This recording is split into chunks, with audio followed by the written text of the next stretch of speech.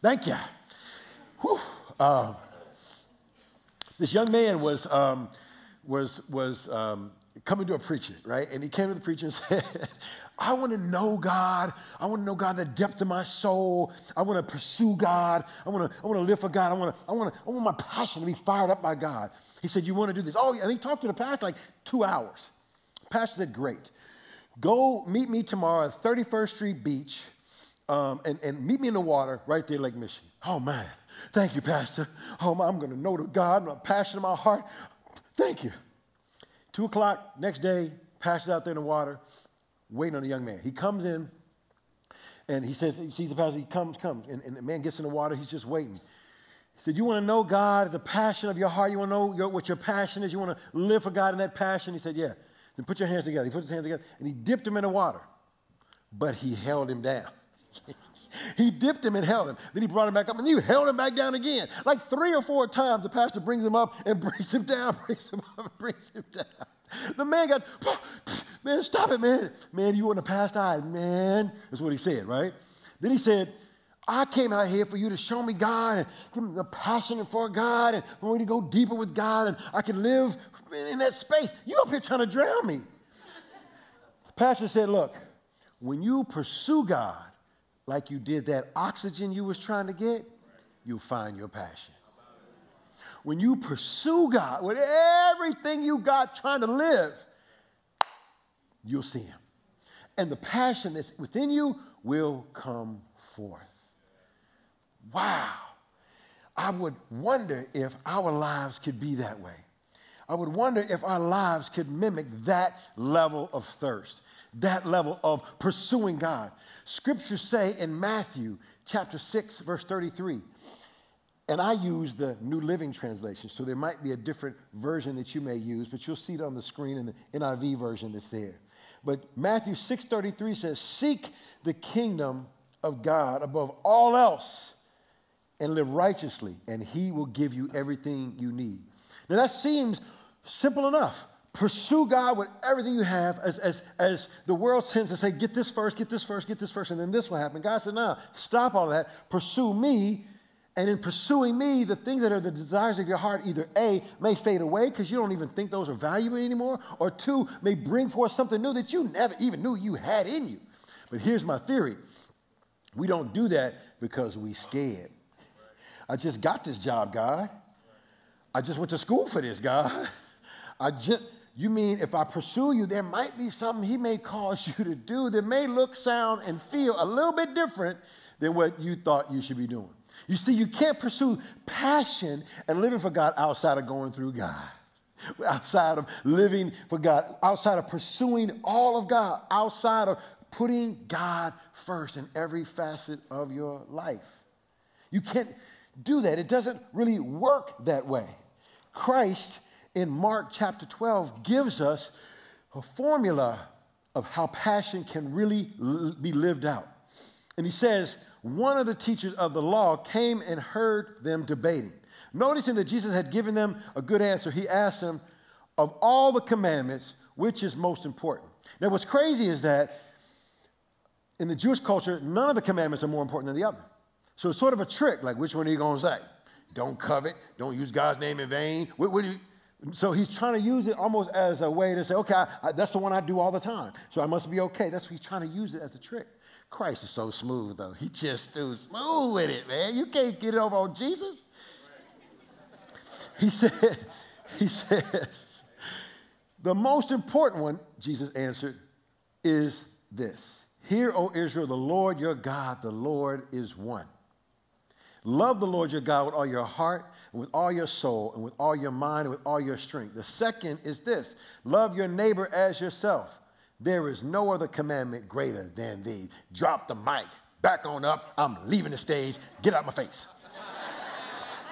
He just gave it to him, right? He just gave it to him.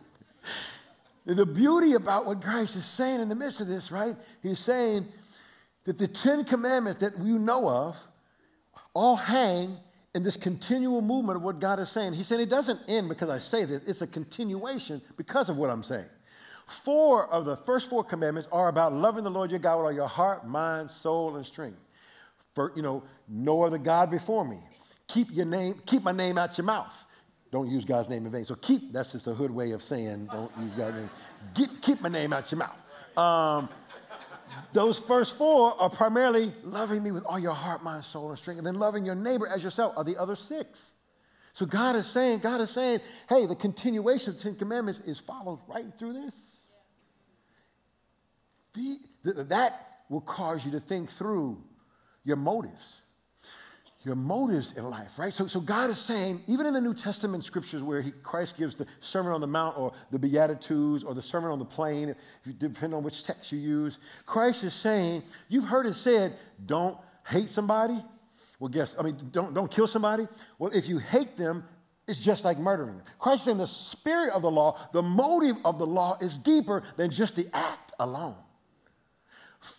Pursuing God with all your heart, mind, soul, and strength is the motive versus just pursuing passion because it's cute to do or because it's a part of a movement or because it's a part of church or there's some pressure. Don't look on a woman lustfully.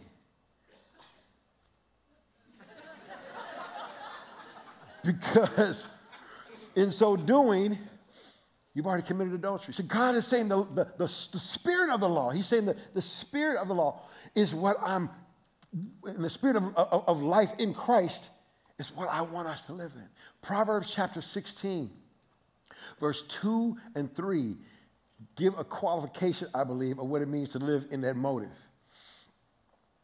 It says, all a person's ways seem pure to them, seem justifiable to flip somebody off because they cut you off. That's just wrong. You get the bird. They just seem, don't act like I'm the only one. I don't do that. I don't believe that. No, don't act like I'm the only one up in here. So he's saying it seemed justifiable to you, right? Hey, they should have counted the change. Hey, they're supposed to be working in the bank. They're supposed to know how much money. Hey, they're supposed to count it. Whatever it might be. All a person's ways seem innocent or pure to them, but motives are weighed by the Lord. Commit to the Lord whatever you do, and he will establish your plan. You know, the King James Version, the version we don't use that much, it says even your thoughts will be established. How often are we walking through life with impure motives, certain agendas, versus God, lead me, guide me, and direct me as I pursue you, you lead and guide me. And if it is what it is, it is what it is, because you got my front, my back, and my side to side. You got this. So I'm pursuing you, and it's going to be what it is, because I want my motives to be pure before you. I don't want to be held back by that. The beauty about this passage is that Christ quotes a prayer that is in Deuteronomy chapter 6. This prayer is called the Shema. It's in Deuteronomy 6:4. It says, "Hear, O Israel, the Lord your God, the Lord is one. Love the Lord your God with all your heart and with all your soul and with all your strength." They leave out mind. Christ brings that back in Mark, and we'll talk about that and why he did that in a second. But here's the deal. The Jews were held in captivity there in Egypt. Egypt has them enslaved for hundreds of years, right?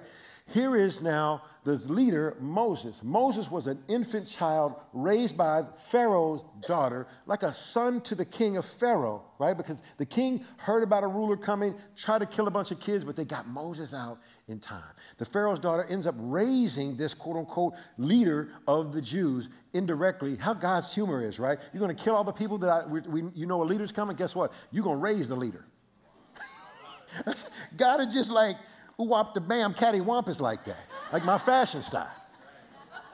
So what happens is they raise him in the palace, and he's become one of the sons of Pharaoh. He begins to recognize, and his mama was there raising him. It was a whole movement of that. As he's there, he ends up killing a Egyptian who was fighting with an Israelite.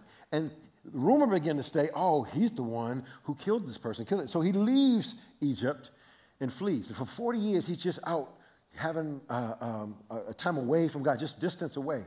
God prompts his heart to come back to his people, right? Prompts his heart to come back to his people. He goes to Egypt. All these 10 plagues come. He frees people from Egypt. He was told, hey, send 12 spies into the promised land, one person for every tribe. They go into the promised land. They're there for 40 days. They all come back and make, yo, we had grapes as big as my head, Joe. Them grapes was huge. Man, papayas, mango. Man, they got a golf course. Whatever it was, they was like, yo, they was hooping in there, soccer. Man, they was doing everything, man. And man, it's beautiful in there. Man, look at this food. They were bringing everything back. Look at these ribs. I know we ain't supposed to eat no ribs, but these ribs is good. And they were all 12 spies were saying, this is fantastic. 10 of them said, oh, this is great. But they scary people in there. They gonna hurt us if we go up in there. God wants us to take that land. Why don't we do the land next to it? They some scary people, right? Two of the spies said, no, God's got us. God already promised everywhere our foot lies is going to be our kingdom. The 10 people said, y'all want to listen to them too or listen to us? And got the whole Israel community swayed away from God. God said, okay, that's how you're going to be. You're going to spend 1 year walking around the promised land for every day you were in the promised land. So for 40 years, they walk around. There you go. Hey, y'all, we're going to be over there in a minute. Walking, you imagine, here's the promise. Just, hey, throw me a grape, man. Throw me a grape, man. Can you throw me a grape? I mean, you could not go into the promised land. You just could not go. Now, as you're about to go into the promised land, 40 years have passed. Those folks who did say, God, we don't believe in you, are now passed away. And now this new generation is about to go in the promised land. And Moses is wanting to give them this, the Deuteronomy, the second telling of the law, this message. Now, look, the promised land is our passion, but that's not where our passion lies. Our passion lies in the Shema. The passion lies in that we will love the Lord our God with all our heart, mind, soul, and strength. When we start there, everything else is gravy. So as you're about to enter into this new land, this promise that was given to us years and years ago, recognize this. We're not going to end up like we did 40-something years ago. We're going to end up fresh because everybody's mindset, I want you to know, you are in the mindset of pursuing all that God would have you to pursue. So as you enter into this blessing, you can truly experience it. That's what he's trying to tell them as he brings this Shema, as he teaches them this. Let's seek after God's promises. In this Shema, there are 6 words we're going to look at. And in these 6 words, I believe they can hold the truth for us to really settle in pursuing God, that God would then bring forth and fan the flame of our passion. Not only bring and fan the flame of our passion, but also give us the courage and strength to sustain the passion that God calls us into. The first word, as he says here, listen. Listen is the same word as Shema. Shema means to listen, to pay attention, to act, to respond. So to obey. Sometimes in the Old Testament they would say Shema, Shema, which means you better really listen because it's a double emphasis. They're trying to let you understand. God is saying, listen, act, respond, obey what I'm going to say to you. As he moves through this text, he is asking us to listen, to obey. Not only just listen to what I say, but also do what I say. The second word is Lord. It says, listen, O Israel, to the Lord. The Lord is our God. The Lord alone. Lord is a word called Adonai. But here's how Adonai even came to be. I'm saying all this because I'm going somewhere. Walk with me. He's saying, Adonai, Lord, you are, you were, you is, and you will forever be. You are all of that. Now, when Moses was in the wilderness and God called him to his people, he said, hey, who am I going to say is sending me? And he said, tell them, Ayah sent you. Ayah means I will be. Why? Because God is before, between, and beyond, right? So how do you go to people and say, Ayah sent you? Because he is God, not Moses. So he said, say this to the people. Tell them that Yahweh sent you. Yahweh sent you. I am who I am. He will be, right? So God's name is undescribable because God doesn't need anybody to define him. God's existence is not destined on anyone or anything. He's God all by himself. Hear, O Israel, respond, listen, obey Yahweh. Woo-wee! That's good for me right there. I don't need any more. I'm done with that. It is as if you admire someone and they have a trumpet to come here and blow the trumpet and be like, here, Soul City, this person who we all love, listen. We're going to be, okay, what was he about to say? Or what is she about to say? Right? This is God saying, listen, hear, respond, obey with I, God, who covers you, who was before, beyond, and between, and all of that. Trust me. Trust me. The one who is and forever will be. Listen, O Israel, the Lord is your God, our God, the God alone.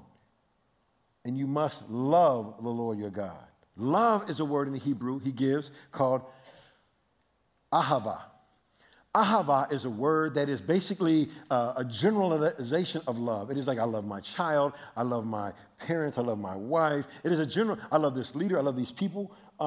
It is a generalization of love, right? It is a complementary, though, of God, who is the originator of love. God in his essence is love. It's like you take a sponge and you soak it up with something that's on the ground. It's a lot of water, a lot of Kool-Aid or whatever. You poke that sponge, Kool-Aid's coming out the sponge. God is that way with love. You poke God, love just drips off all over God, right?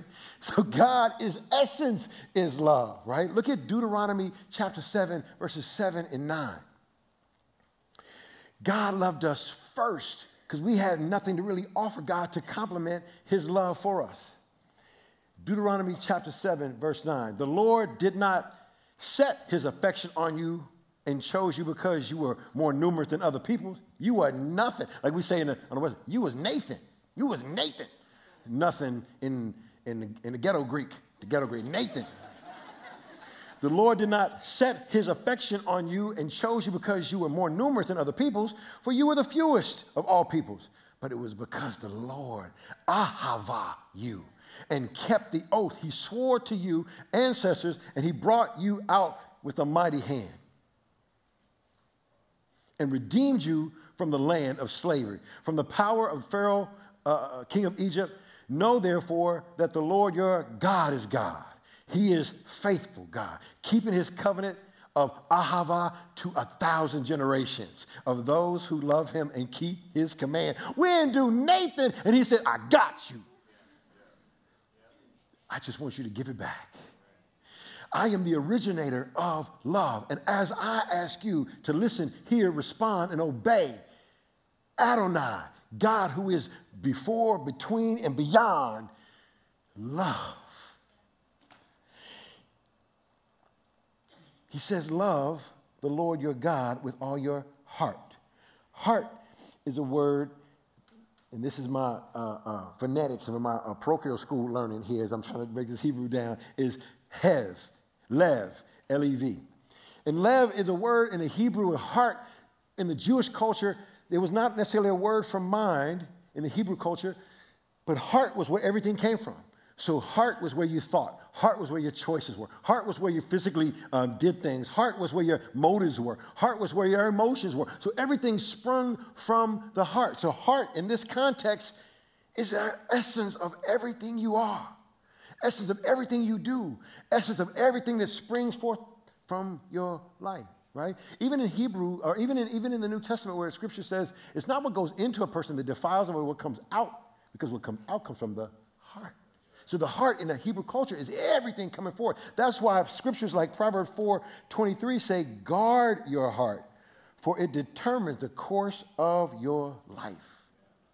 Guard your heart. Above all else, guard your heart, for everything you do follows it.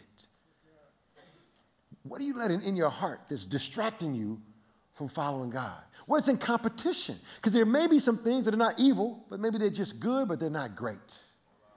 They're not the great thing that God would say, if you just follow me, if you push that away, suppress that, move that along, gave that up, confess that over to me, watch me fill it with something that means what is meaningful to me and you for what I've got you here to do.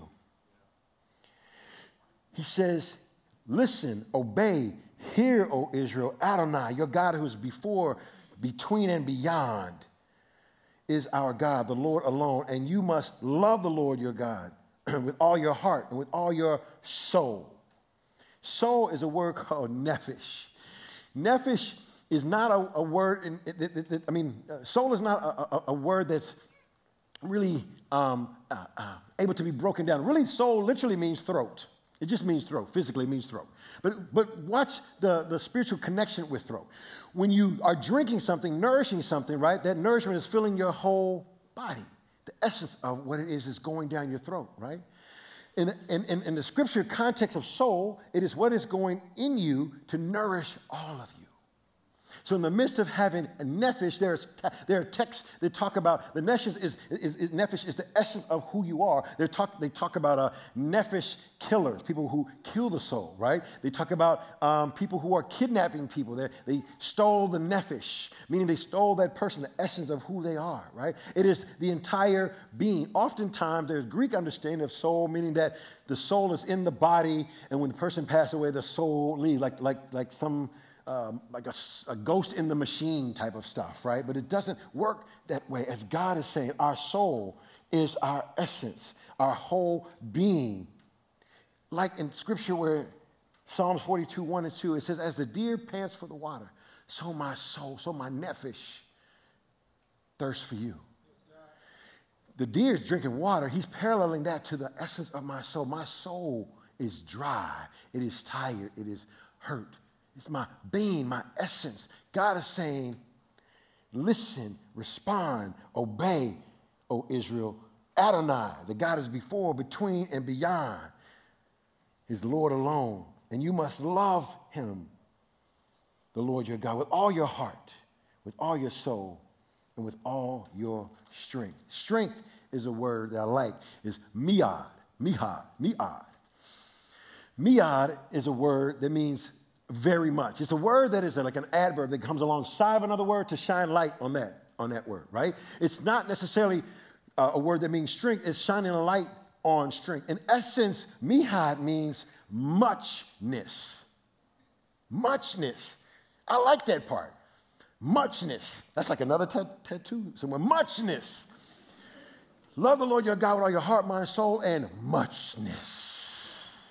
Leaves nothing out. There's no corner in your life where muchness can't be found. You need to stuff that with some more muchness, some more strength. I mean, when you're lifting something, you're lifting a couch up the stairs and the person behind you going too fast. You're not focused on, man, I should probably maybe grill later on that. No, you're focused on your fingers don't get jammed up. Man, slow down. You're trying to go up the stairs. You're focused, all your strength on what's happening. Your muchness is very much concentrating on what's taking place. What if Phil Jackson could live his life that way? What if Phil Jackson could live his life, not the coach, this is me, I don't know if you didn't know him, Phil, but I want to make sure, what are you talking about Phil Jackson about? If I can live my life that way, where that is my muchness, every nook and cranny of my life is there to serve, to live, to glorify God, then God pulls out of me, this is what I called you to be, and called you to do, and called you to serve. This is the passion I'm stirring up in you. You know, scriptures that we looked at earlier in the year about the Lord's Prayer, that God wants heaven on earth, right? That let God's will be done on earth as it is in. Okay, one more time. God's will on earth as it is in. Right? And so God wants down here to look like up there. And he wants down here to look like up there because up there, all things glorify God. Everyone's focused on glorifying God. All strength, heart, mind, soul is glorifying God. And in the midst of that, he said, wait a minute. I created this earth to look like this. And guess what he starts with? He starts with you and me.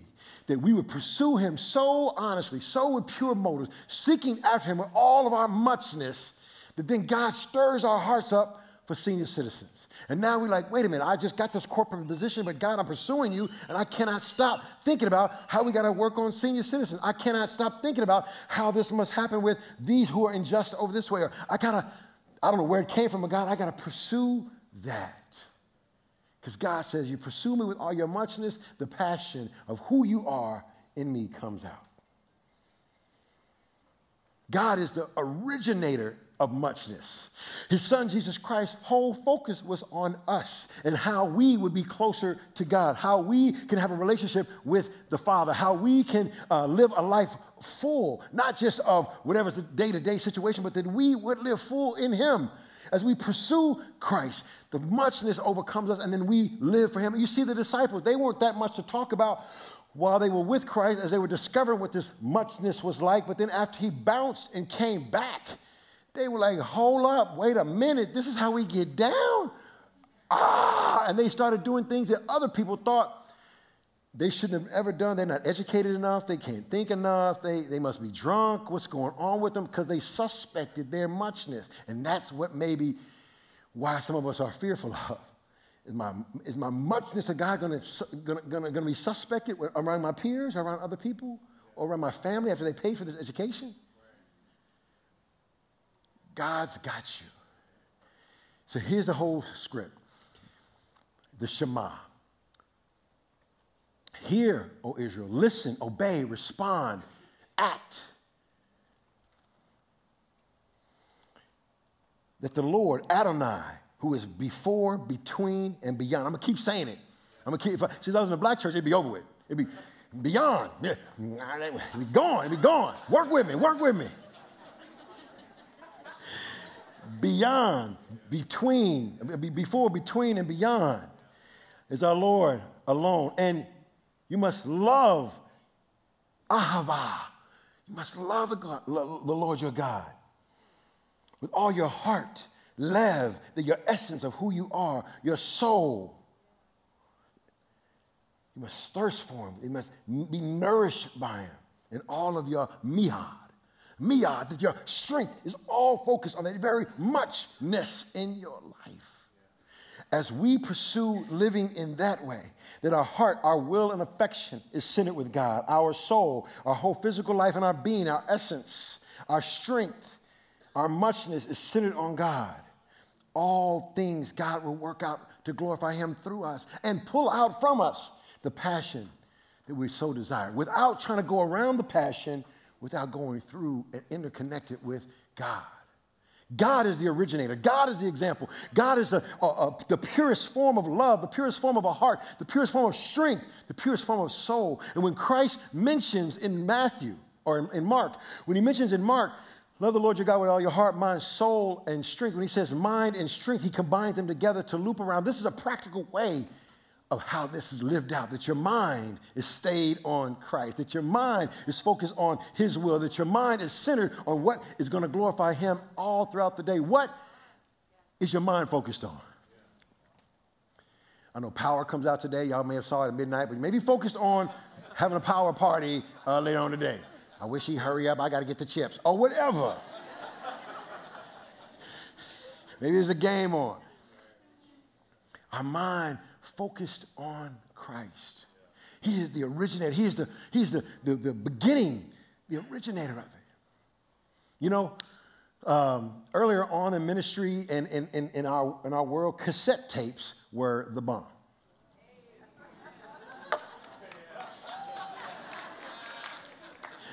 Cassette tapes, man, my wife was literally a cassette DJ. That woman could take one song, blend it with mix it with a dual cassette thing. She was killer. I said, how'd you make that beat? Make a beat. I was like, I couldn't understand how she blended this Michael Jackson into this. I was crazy. But then preaching or sermons or workshops or whatever the case is, they have a cassette master right in the back. And that master takes what is going on in that moment to record the original. And then they take that original and they make the copies from everything from there, right? You take the copy after church, you take the copy from the concert or whatever the case is, and you put that in the car, and you expect to hear just what you heard at the event. You expect to hear what you saw, right? You want to, this is the bomb. You don't expect to hear something that's just different, right? It's just, especially you're anticipating it. You just left, man, I want to put that thing in and hear that song again, and all of a sudden it's a newscast. You'd be a little upset, right? God is the originator. God is the one that builds copies, all of us as copies, so that when others see you, they say, well, where does the original tape come from? How did you look like this? How are you acting like this? Do you realize what's going on right now in your life? How is it that you can stand just like this? Because you are a copy of the original. You're not the original, but we are copies, carbon copies of the original. As we seek to love the Lord our God with all our heart, mind, soul, and strength. Where are you at today? What's in competition to cut off you being a pure copy? Are people looking at your copy suspecting the original? Or maybe today's the day to say, bump all of that. That's my issue. I pursued this over this way. I sought this over this way.